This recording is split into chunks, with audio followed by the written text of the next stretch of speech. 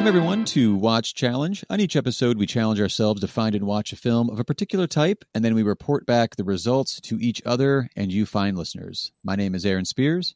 And I'm Mike Wendt. This episode's challenge is radio station films. Indeed.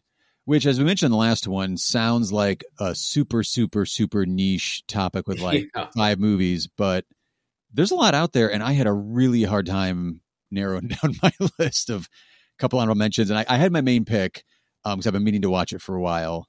Yeah. But the rest of it, I was like, oh God, this one, okay, I can't get rid of this one. I can't. Oh, now I find another one. I got to include it. Yeah, you're right. Because I think there are, since probably the dawn of filmmaking, radio was the pretty much one of those first forms of entertainment that you can have in your home. That's a good point. So I think so obviously there's a lot of integration with radio and television, but also those radio plays sometimes could be adapted to a films. I mean, especially, War of the Worlds, for example. Oh yeah. You know what I mean? So yeah, it's just something that it seems, you're right. It does seem very niche, but it is something that, it's all in that same umbrella of entertainment, has been there for so long that it's only natural that there have been films that take a place in a radio station. I really hadn't placed it in the timeline until you kind of worded it that way, though, too, where you have essentially sound film, talking pictures, as it were, is born in 27 with a jazz singer and then proliferates. And it wasn't like overnight everything was installed and everybody saw sound films, but like that's 27 is like, 20 late 20 or, mid to late 20s and early 30s is like golden age of radio when like, AM radio was kind of going out there and like you said, radio dramas were proliferating. And there's definitely some, I think it was like a history of Warner Brothers book I read a while ago, because Warner Brothers and movie studios would just get into radio because they were already around. But some of the speculation was like, oh my gosh, people are just going to stay home. They're not going to go to the movies anymore because video's just in their house. Like, yeah, but we've got images. So it's funny that kind of like worry about pulling away an audience from the movie, from the theatrical experience was there in the 20s.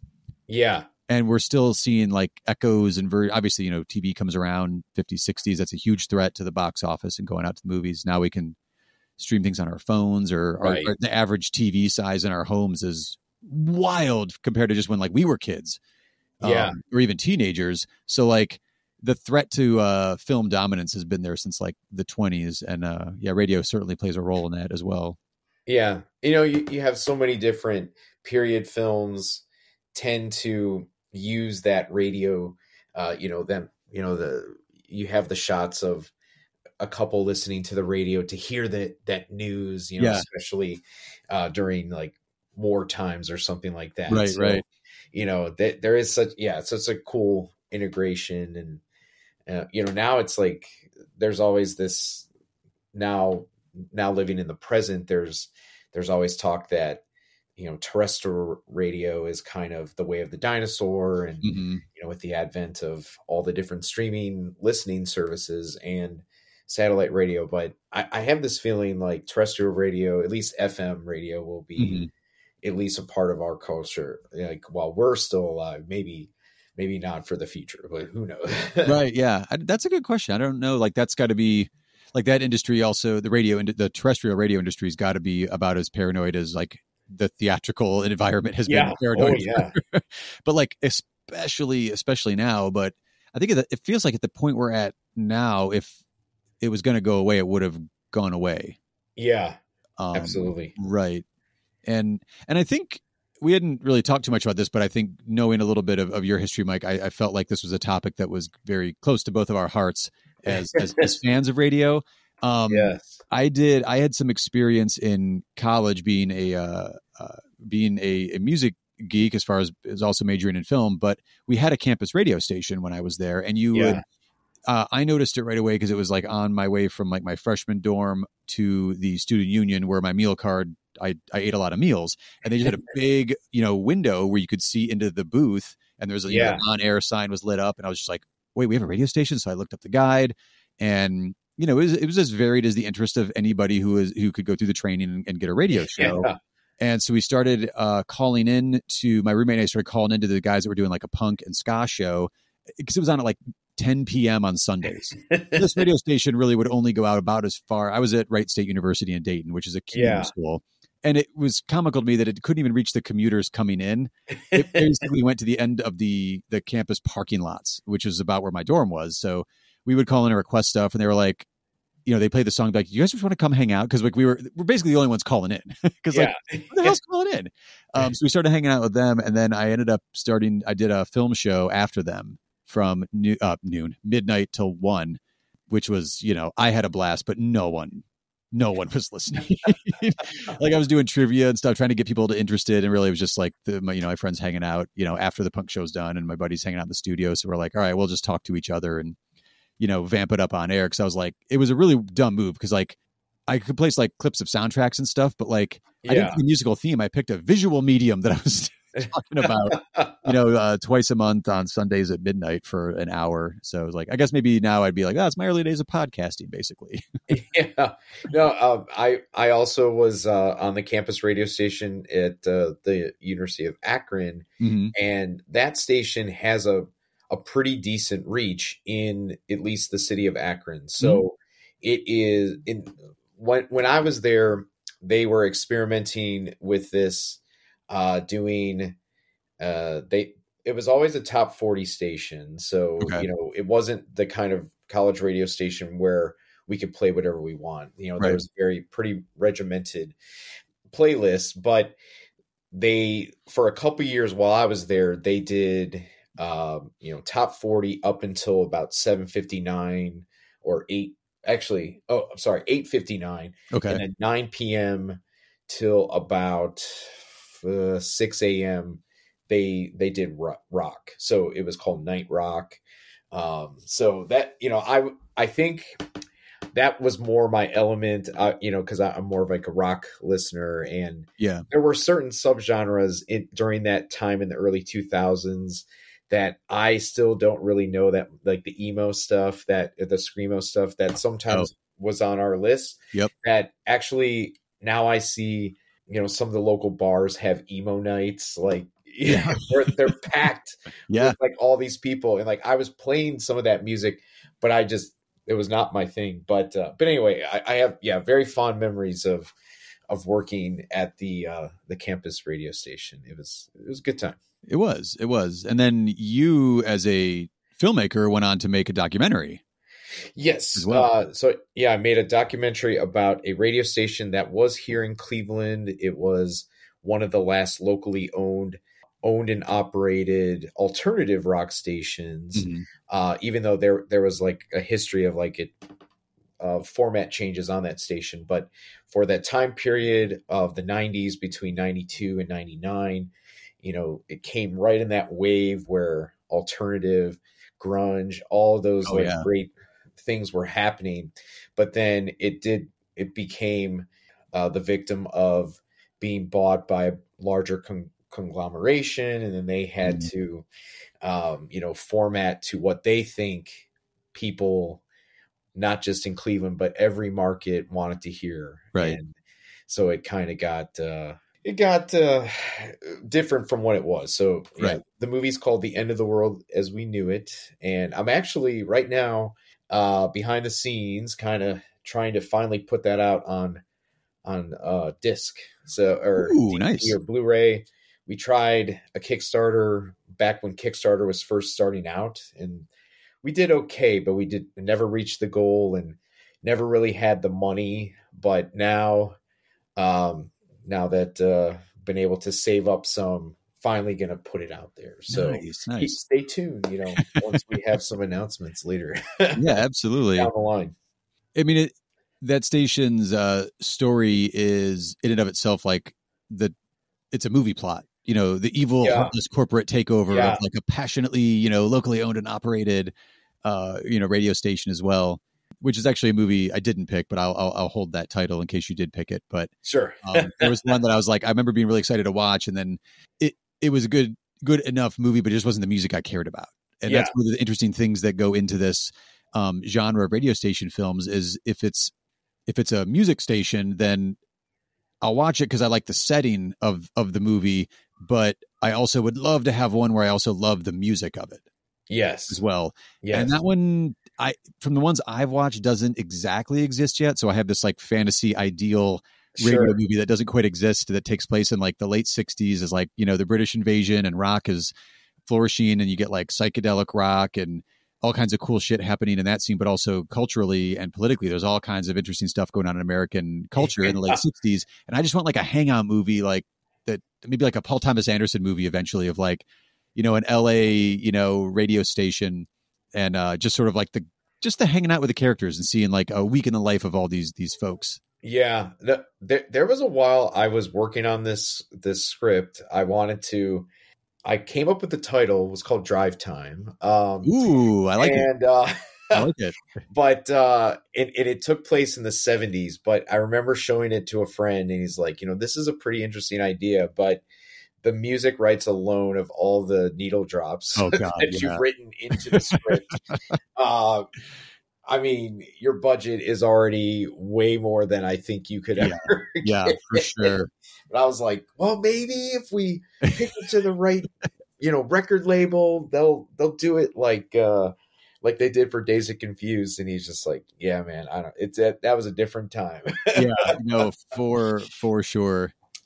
There's actually a great book. I think I texted you about it when I was reading it. It's called All Right, All Right, All Right, An Oral History of Dazed and Confused. Yeah. Richard Linklater has in there his ideal like mixtape. Like he put together dude, this is the soundtrack to this movie. Yeah. And then the end of the book is a lot of his diaries about like trying to get the rights and just arguing and like pleading. And they're like, yeah, but what about this other one we could play? He's like, that music doesn't even fit. What are you talking about? So that was kind of fun, which is weird because like essentially what he's saying is like he's fine with the soundtrack he ended up having for Dazed and Confused, but his ideal soundtrack was just going to blow the budget out. And you're like, yeah, dude, that was a soundtrack of, I mean, I was graduating high school and coming of age kind of like, 90s, but like that was a 70s set soundtrack, but that was the soundtrack of my youth. Driving around first cars was Dazed and Confused. And I was like, and it wasn't even the one you wanted? What?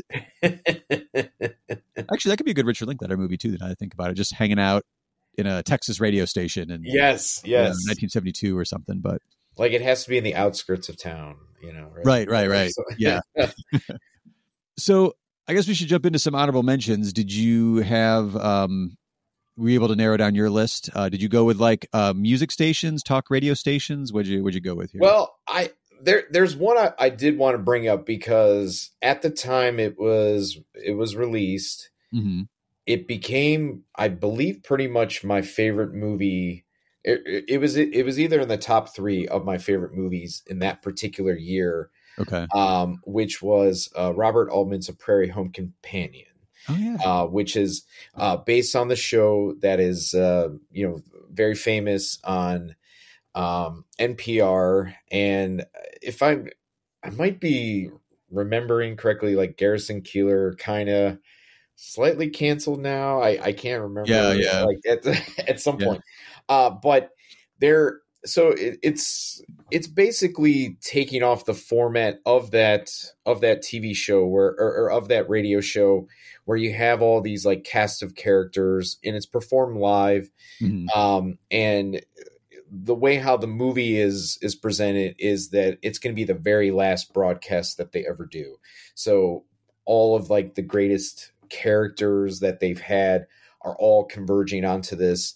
Meryl Streep is a part of the cast. Lily Tomlin, I believe. You also have Lindsay Lohan at the time, who is probably a pretty big get at that juncture. And probably also a pretty big mess at that point in her career. Yeah, absolutely. Yeah. But the one thing that always stuck out to me is that also it was Robert Altman's last film. Yeah. And I almost wonder if he knew this was close to the end or something, because there's like a somberness to it, but then there's also a lot of scenes of great joy, especially like Woody Harrelson and John C. Reilly have a scene where they kind of play like, joking, guys on it. But a little tidbit of like behind the curtain from that movie is that they hired Paul Thomas Anderson, who Paul Thomas Anderson, huge Robert Altman fan. They hired him as a basically a stand-in case Altman was not able to finish the project. So it's one of those movies that I don't know right now what the streaming status of it is, but I think if you are a Robert Altman fan, if you're a completist, this is, I think, a perfect send off for his career. Yeah. Well, I mean, even if he didn't, I mean, I don't know the personal information. I don't know if he like I don't think he had a terminal illness or anything like that, but like he was like, 80 going into pre-production. It just makes sense to have someone around to, back it up in case something happens. Yeah. I'm sure it was a thrill for PTA, as like, he blatantly will say like, that's like one of his heroes for, Boogie Nights and Magnolia, especially. Oh, especially Magnolia. Yeah. I think he's even done interviews where he was just like, oh my God, that was my film school. Like, oh, shit, that was so amazing. I've actually, that was on my list, but I've never seen that one. Like I said, it's very much worth seeing. I believe I have it somewhere on DVD, but I wouldn't be surprised if it's never been on Blu-ray or anything. It's just, it probably did okay, like in the art houses when it came out. I saw it in New York when I was interning out there, and there wasn't like huge crowds there. So I figured if there's not huge crowds there, it may not be, but definitely worth seeking out. And so I guess it's slightly a cheat because it's not really on a radio station, but it's, a part of a radio show. I mean, and the conceit is, because I believe I didn't really listen to the show when it was on the radio, but like he would perform it and record it out and broadcast it out live because like he had an audience for the show. So yeah, it's kind of an interesting hybrid where like it was going out on the radio waves, but it was also a theater production, basically. Yes, because there's always these fictional thing, or like basically there's like reoccurring characters that he would always talk about, and all these like fake ads and evereverything. Oh yeah, that like the NPR audiences always like lap up. Like, they do. Yeah, my mother-in-law was a big listener of that one, and she always said, "You got to listen to Wait, Don't Tell Me." I'm like, I'm good. I've tried it. It's not for me. Right. How about you? I'm going to go all the way back to kind of the early days of talking pictures, as I kind of referenced earlier. I'm going to do The Big Broadcast from 1932. Ooh, okay. This is one of those movies, obviously, it's about a big broadcast. It's an early version of let's put on a big show in order to save the insert what needs saving here. Yeah. Like Gold Diggers of Broadway, that whole series did that. Let's put on a big show and save the theater. This is let's put on a big star-studded show and save the radio station. It's directed by Frank Tuttle, who's kind of one of those like studio journeyman directors from that time period. The cast, though, is pretty wild. You've got Bing Crosby is starring in it, and you've got Burns and Allen, Gracie Allen and George Burns as their radio personas, but like they're also actors. They were also on the stage, so they're a natural fit. And you also have Cab Calloway in there, and just a bunch of different musicians and a bunch of folks that maybe people wouldn't recognize now, but in a time period where like, oh, these are the stars. It's all about the audio. It's about the singing. It's about the performance. It's not I haven't seen it in a minute, but I don't believe there's any like dramatic productions like we referenced War of the Worlds, like radio plays. Sure. I believe it's all mostly like music based. Also, you've got Bing Crosby in there. Like it's going to be, kind of about the songs. And this is how vaguely disguised this movie was when it came out. Bing Crosby's character is Bing Hornsby. Okay, you're playing yourself. Come on. If you look up it on Wikipedia, there's like a 15 paragraph, like long ass description for the plot. And I was like, it's like maybe 70 minutes. I was like, the ins and outs of the plot. I'm like, man, it's like a play by play, the way that the description reads. But it's essentially, he's there at a radio station and they have to put on a big show, big production, which is going to be the finale, obviously, of The Big Broadcast, which is The Big Broadcast.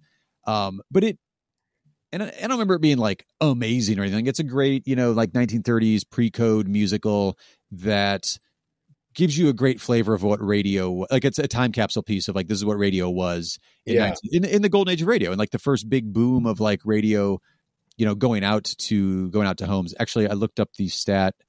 So 1934, a couple years after The Big Broadcast came out, but in 1934, 60% of households had a radio. So wow. it's constantly expanding, and every year there's more radios going into houses at that point in time. So, and it's on YouTube. So anybody can go watch it on YouTube. I wonder if that had a big influence on UHF or something. Oh, I don't know. That's a good, I mean, the format is kind of one of those tried and true formats that's been used, over the years. And, this came out decades before UHF. So why not? Yeah. What else you got, Mike? So this one's probably more of an obvious honorable mention, but it's just one of those movies that over the time of being, younger into now, it was just always on TV, either if it was on HBO or if it was on Comedy Central. Gosh, I think there was a while there it was maybe on Comedy Central at least once a day, which is 1994's Airheads, directed by Michael Lehman, who also made the great film Heathers. And Airheads, I think, arguably is not great, but it is at least it's entertaining.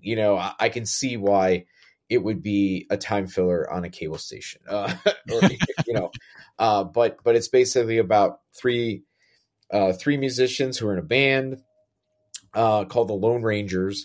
They've made a demo tape, and they're trying to get it into the hands of a record executive. And my guess is because they don't have an agent or they don't have all these other things, nobody gives them the time of day. So they kidnap, or basically they break into a radio station with Uzis that they're actually, or water guns that look like Uzis, and take over the station so they can play their song. And in my opinion, one of the best made for of this genre, because it came out right where in this kind of early grunge era, which actually by that point in 94 is it was exploding. So they really capitalized on it. But the song Degenerated, which is their song, I have the soundtrack because I think it's actually a pretty damn good song. It's catchy. But and I think Brendan Fraser actually really did sing in it. From what I can see that read. Yeah. But I think part of it is it does have it has a good cast, like Adam Sandler, Steve Buscemi. You also have Michael McKean. You also have Michael Richards, who, right, at the time, was huge in Seinfeld. Chris Farley. I mean, just a great cast. It's probably though, I mean, it's kind of a mediocre movie, but it's worth seeing if you want to see something that almost literally takes place exclusively inside of a radio station. Right. I was thinking you were going to go with Pump Up the Volume at first, but then once you said Comedy Central and on every day, I was like, oh my God, I know exactly what you're talking about. 'Cause it was just every time you'd flip through the channels, you're like, oh, I guess so. What? To the point where I'm pretty sure I've seen it start to finish, but I kept catching it on cable at that time period. And I was like, I don't actually know if I ever sat down and watched it start to finish. Yeah. I mean, friends of mine were quoting it. We were putting it on, we'd hold the recorder up to the speakers to add clips to mixtapes and stuff. So it was always around, but yeah, I don't remember if I actually just saw it start to finish or not, but yeah, I mean, another time capsule movie though. It captures that moment in the 90s musically very well. Absolutely. Any others for you? Well, I mean, I could keep going. I got a on my list. So I grabbed one here. Actually, no, I'm going to do this one instead because we were just talking about Canadian films on our last one. It was one I debated, but I didn't go with, and that is from 2008. It's the movie Pontypool. Okay. Yes. From director Bruce McDonald, Canadian, right? Yeah. It's in the Hall, right? Right. Wait, is it that Bruce McDonald? No. Maybe. Different Bruce McDonald. Sorry. Okay. Sorry. Yeah. Sorry. Canadian film, television director, writer, producer, and his image is him in a cowboy hat. Definitely not the Kids in the Hall guy. But good. Man, for a minute there, I was like, man, what a career. Yeah. So there's a book called Pontypool Changes Everything, written by Tony Burgess. And then he was brought in to adapt his own book, which I'm always a fan of because I'm like, go this way or it can go awesome. And this one I think went awesome. The other thing they have is they have Stephen McHattie plays the main character, Grant Mazzy, which is a great radio personality kind of name. And he's a guy who's it's a small town of Pontypool, Ontario. He's like kind of a shock jock on air persona. And God, when you watch this movie, he just has like the deepest, richest, you're like, oh my God, that's a radio voice. He doesn't have to act too much outside of being like on the air necessarily. So I don't really know his acting chops, but damn, he is just perfect in this movie. So it is a horror film. When disc jockey Grant Mazzy reports to his basement radio station in the Canadian town of Pontypool, he thinks it's just another day of work. But when he hears reports of a virus that turns people into zombies, he barricades himself in the radio booth. He's got his trusty producer there, played by Lisa Hull. And I think there may be one other person in there with him. But it's just like, it's a local, almost feels like they're broadcasting from a basement of like the local rec center or something. Like, I mean, it's an actual like, sound booth and everything else, but it has that like just little local, FM radio station kind of vibe to it. And we don't go outside of the radio station at all. So all the information they have is what people are calling in and telling them. Yeah. And I think there is like a reporter or the traffic guy, maybe. It's been a minute since I watched this one, but there is somebody who's calling in from outside and he's like giving them play-by-play of just like, holy shit, you won't believe what I'm seeing. And they're like, yeah, come on, this is a hoax. And so they go through all of those levels until like it does actually come to them eventually. And it's interesting because this zombie outbreak is actually transmitted through audio, which I think is an interesting twist on the zombie, but also within the scope of being all set and around a radio station and broadcasting. You're like, well, shit, am I broadcasting the virus now? Or like, I don't want to give anything away. There's a lot of little twists and turns there, but definitely solidly in the horror realm. So if you're more interested in just like the hangout vibes and hearing some good music, it's more of like a talk radio vibe than anything else, but also definitely horror. It's one of those, I love it. I bought it years ago and it's one of those I watch every October because it, sets the tone for a month of watching horror films. Now looking at his IMDb, I now remember where I've seen his name before. And if you recall at the Cleveland Film Festival during that movie, I Like Movies, I had asked about a Canadian TV series. If it was... Oh, I remember you asking the question, but I can't remember what the name of the series was. It's called Less Than Kind, and he's directed some of the episodes nice. of that show. Yeah. So that's kind of cool. Yeah. It looks like he also did at least 20 episodes of Degrassi. Oh, there you go. So his it's kind of cool. Yeah. Yeah.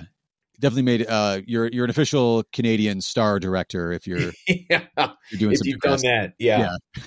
No, I do remember I remember wanting to. This was on my short list of things to watch for this particular episode, but I just didn't get to it. But I'm glad that you mentioned it. Yeah, no, it's solid. I didn't check to see if it's streamed anywhere, but my disc is over here if you want to borrow it. So sweet, man. It's weird. I don't know this would be a topic maybe we would revisit it, but like I had all these tabs and like go to one. So maybe we'll have to, because it's something that we both, really enjoy, even though I was like, I don't know. I had like 12 or 13 ones that I'd seen. And then there's even more that I wanted to get to, a couple that I couldn't find right away. So, before we started recording, I mentioned to you and, I guess I'll embarrass myself, but I really wanted to watch the movie Play Misty for Me, which is a Clint Eastwood movie from 1971. And I swear to God, last week when I was doing prep for this episode, it was not available. But now every Amazon, Apple, it all has a rental or purchase option. So I don't know what the hell I did. So if we could revisit it down the line, I will make sure to watch Play Misty for Me for that episode. And I'll shout one out too. There was one British film by a director I think you enjoy. I don't. Richard Curtis. Yes. For Love Actually.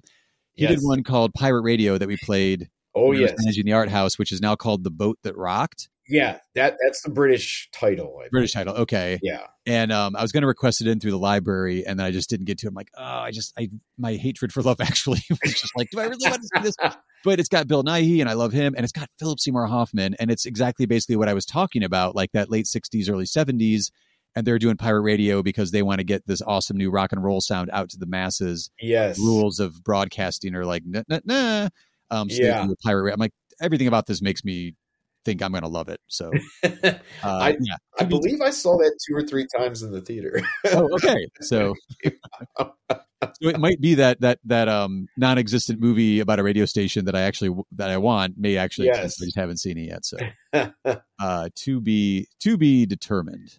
So aside from the ones we're going to watch, Mike, what was the one you actually picked and watched for this episode? The movie I ended up picking, you did mention in passing as because this is one that I don't know how I've never watched it before. I should have watched it. But this one is definitely one that is not, it's at least not available to stream. And I had to watch it in 27 parts on YouTube.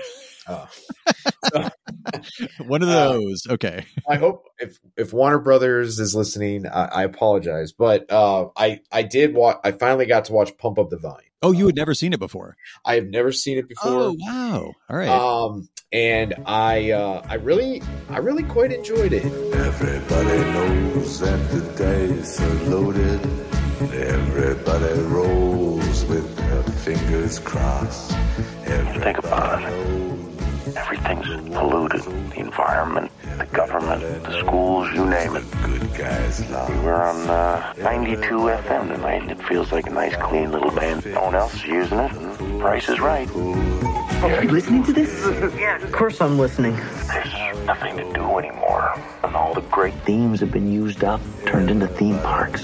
So I don't really find it exactly cheerful to be living in a totally, exhausted decade where there's nothing to look forward to and no one to look up to. Everybody knows. He's got a pirate radio station. Nobody knows who he is. I could be that anonymous nerd sitting across from you, and when you turn around, he just looks away.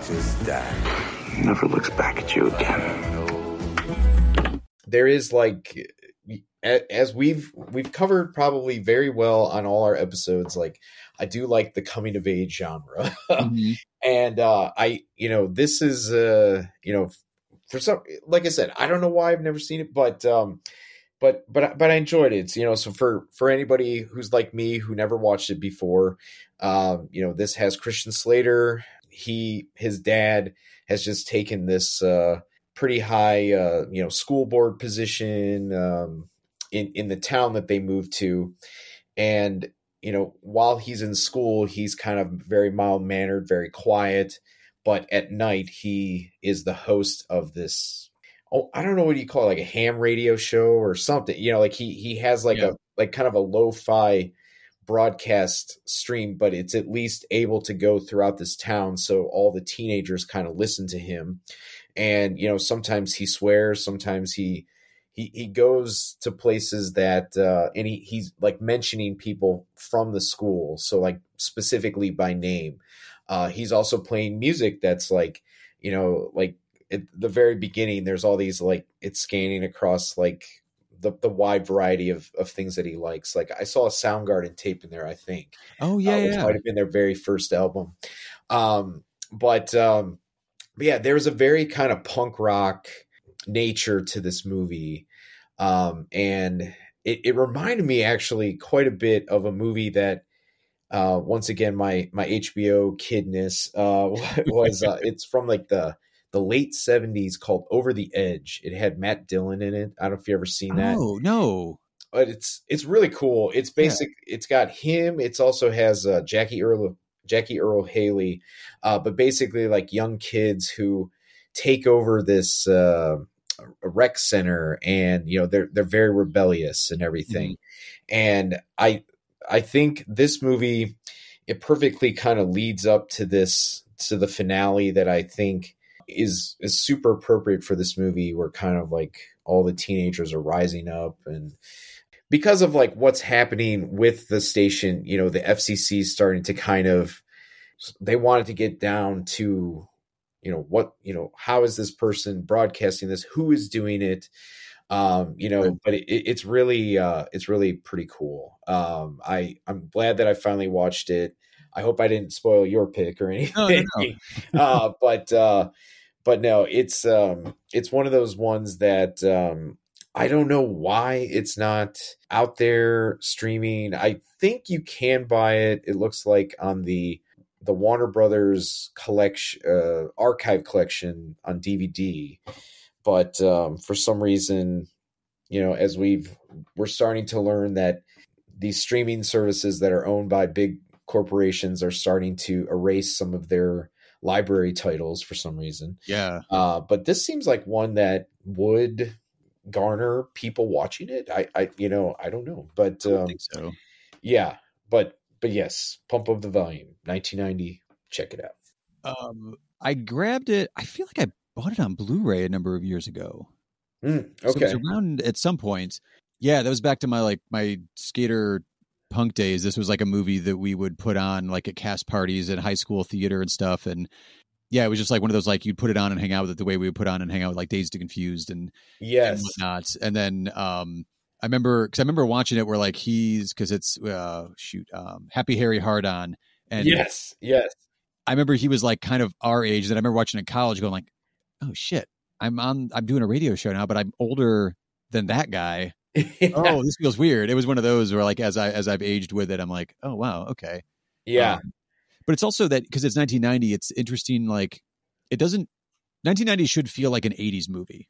Yes. But it kind of does in like the teen focus of the movie, but it doesn't feel like it. And I haven't seen it a little bit, but I don't think it really like plays in the tropes that you would fully expect within a teen movie, because it has this more rebellious, like we're focused on the outsiders here and how you can kind of come together as an outsider community and bring people together. You're right. I think it kind of feels like kind of bold, like in a bold new direction, which, you know, is like right before that indie explosion. Because even though this was put up by New Line Cinema, but I think at the time New Line Cinema was still kind of considered an indie. So like it feels kind of on that edge. And also, you know, I mean, the fact that a lot of the teen movies were PG-13, this was solidly R, you know, with true. Language. Yeah. Yep. And even, you know, Samantha Mathis, that was her first movie, but like, she's like, you know, there's like a pretty, you know, she's nude. You know, which is like, I was like kind of shocked by that, just because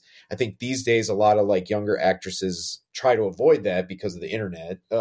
Yeah. But yeah, I mean, I thought her performance, you can definitely tell why she had her kind of couple years there in the sun as like a it girl. Yeah.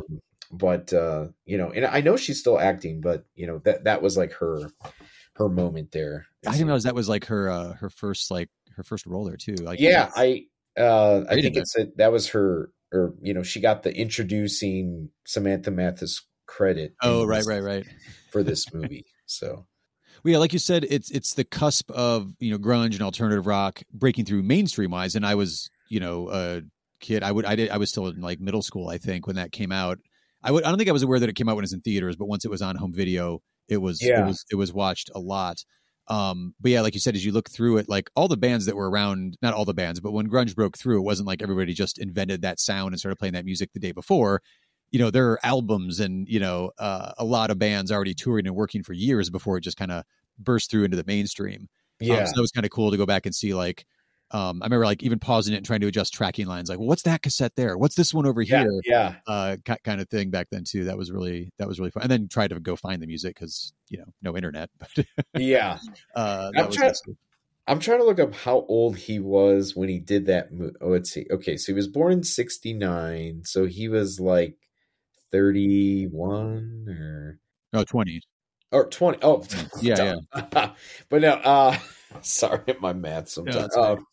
But yeah, it's just like he looks appropriate for that role. Oh yeah. I whenever he shows up and stuff, I'm just like, wow, that's cool. Like Christian's like, he like brings, maybe he's never had that super stardom role, but I feel like he's just been consistently good throughout the years. And everything. Yeah, maybe he's one of those more like he'll really help round out your cast, even if he's not the lead necessarily. Yeah, I remember I was excited when Interview with the Vampire came out because Christian Slater was in it, not because of the other people that were Sure. one of them. Like, he's just doing the interviewing part. I wanted more Christian Slater in this movie. Because I love Bump Up the Volume, and I watched Cuffs way too many times. And, yeah. All that. But anyway, yeah. No, that's a great. I'm glad you. I'm shocked that you hadn't seen it before, but I'm glad you saw it and enjoyed it. That means it holds up, and yes, I don't feel bad for still really loving that movie from my youth. So what'd you end up picking? So I swung back in a very different way, actually, it turns out. Sure. One, I went with a documentary. Oh, okay. And two, I went with a more recent film, came out in 2019. I've been waiting. I read about it. I think it toured around in several film festivals. I don't believe it played here locally at the Cleveland International Film Festival. But it's called WBCN and the American Revolution. Okay. So this is a Boston radio station. And basically, this is the movie that I want the fictional version of. I was talking about earlier. So, I mean, I love this movie. The tagline for it is the incredible true story of how a radio station, politics, and rock and roll changed everything. It's set in the late 60s, early 70s at WBCN FM. Obviously, like I said, the social, political, cultural changes that were going on, the anti-war movements going on, the counterculture is booming. There's the Black Panther parties out there, LGBTQ liberations going on. It's just got all of that stuff, and you get all of this awesome archival footage that was filmed like in and around the radio station. Like Abby Hoffman's coming by. I think Jane Fonda comes by. Patti Smith's there. Lou Reed's around. I want to say Garcia comes by at some point. Bowie is in there. Because this is like that. This is the music of the time that they're playing. Yeah. But they're also not afraid to be part of the counterculture and the movements that they're covering as a radio station as well. So, when shit's hit the fan in Boston, like they have people out there getting audio and interviewing and all this stuff. And now it's time for our revolutionary new experiment in radio. This is WBCN in Boston. I'm gonna tell you a story. There wasn't any radio station at all that played any of this kind of music. I'm gonna tell you a story, baby. It was clearly ours. Older people didn't like it, didn't understand it. Well, we were all hippies. We all had long hair. With 240,000 students in Boston, the best chance I had to pay the rent on this thing was to play rock music. For the first time, there was an outlet for music like this on the radio. You'd hear some Muddy, you'd hear some Grateful Dead. Jefferson Airplane, Steve Miller Band, Quicksilver Messenger Service, and Donovan. Jimi Hendrix. Hello, Bruce Springsteen. We're on the air? Yeah, we're on the air. Hey! This is my very first time on radio, and I want to say hello to my mother who lives in California. Hi, Mom. You were not going to hear this music anywhere except at WBCN.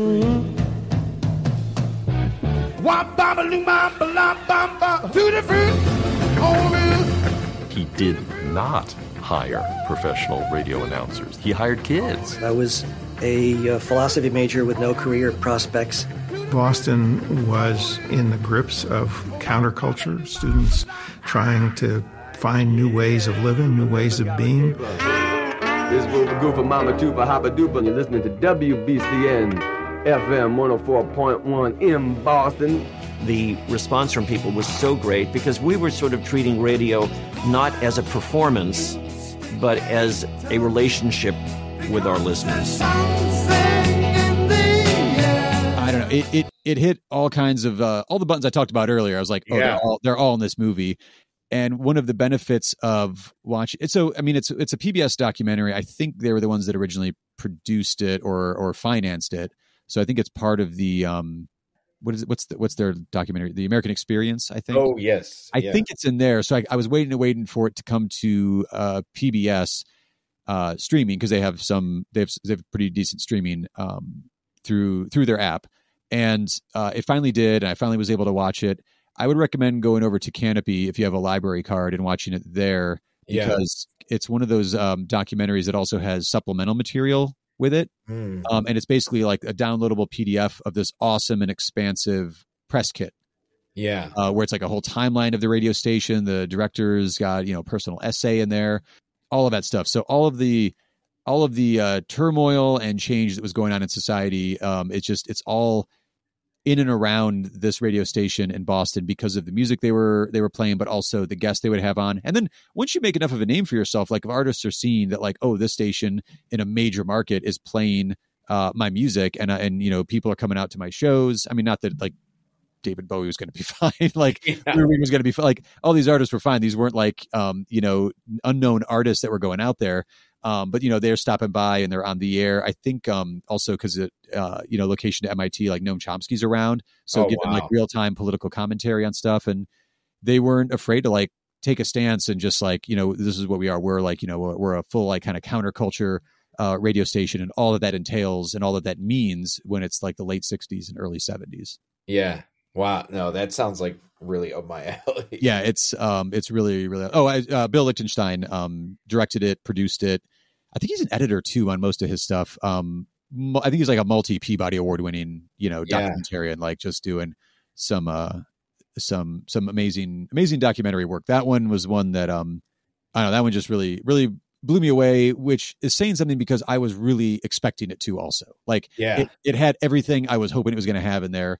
And I'm not one of those people, like I can enjoy and love a documentary. I'm singing its praises right now, but I do still want a fictional version of this. Sure. So like all the needle drops and just, give me somebody playing, Bowie and Lou Reed and Patti Smith. And then I would, cast and what's also cool too, is it is a bit of a talking head documentary, and the folks that are still alive that were on the air back then are reminiscing about it, but it's just one of those, it's an archival documentary, and seeing the types of quote unquote characters that were on the air on WBCN at the time and featured in the documentary, you see a little bit of on air antics versus like behind the scenes, how they are versus that, which isn't to say that they're like, I mean, they're themselves on the air, but it's a bit more of a performance because, you're on the air. It's gotta hit people on the airwaves and all that too. So yeah, WBCN and the American Revolution is the full name of it. And head over to Canopy or your local PBS app if you want to go that route too. That sounds awesome. But yeah. So that means our official Watch Challenge picks for radio station films are Pump Up the Volume from 1990 and WBCN and the American Revolution from 2019. Mike, what challenge have we got in front of us for next time? Well, now that the summer months are approaching, and one of my favorite pastimes is to go to the drive-in, we're going to do, if we had the keys to programming a drive-in double feature, because National Drive-In Movie Day is June 6th, which is just around the corner. Indeed. So if you'd like to suggest a topic or genre you'd like covered in a future show, or if you have a prime, like you gotta show this at the drive-in, this would be the way to do it. Send it our way, watchchallengepodcast@gmail.com, or there's links in the show notes, including one of them is a form for suggestions. Just click a button, do a couple bits of typing, and you're all set. Until next time, folks, rate and review the show in whatever podcast app you're using, and we'll see you with the next challenge.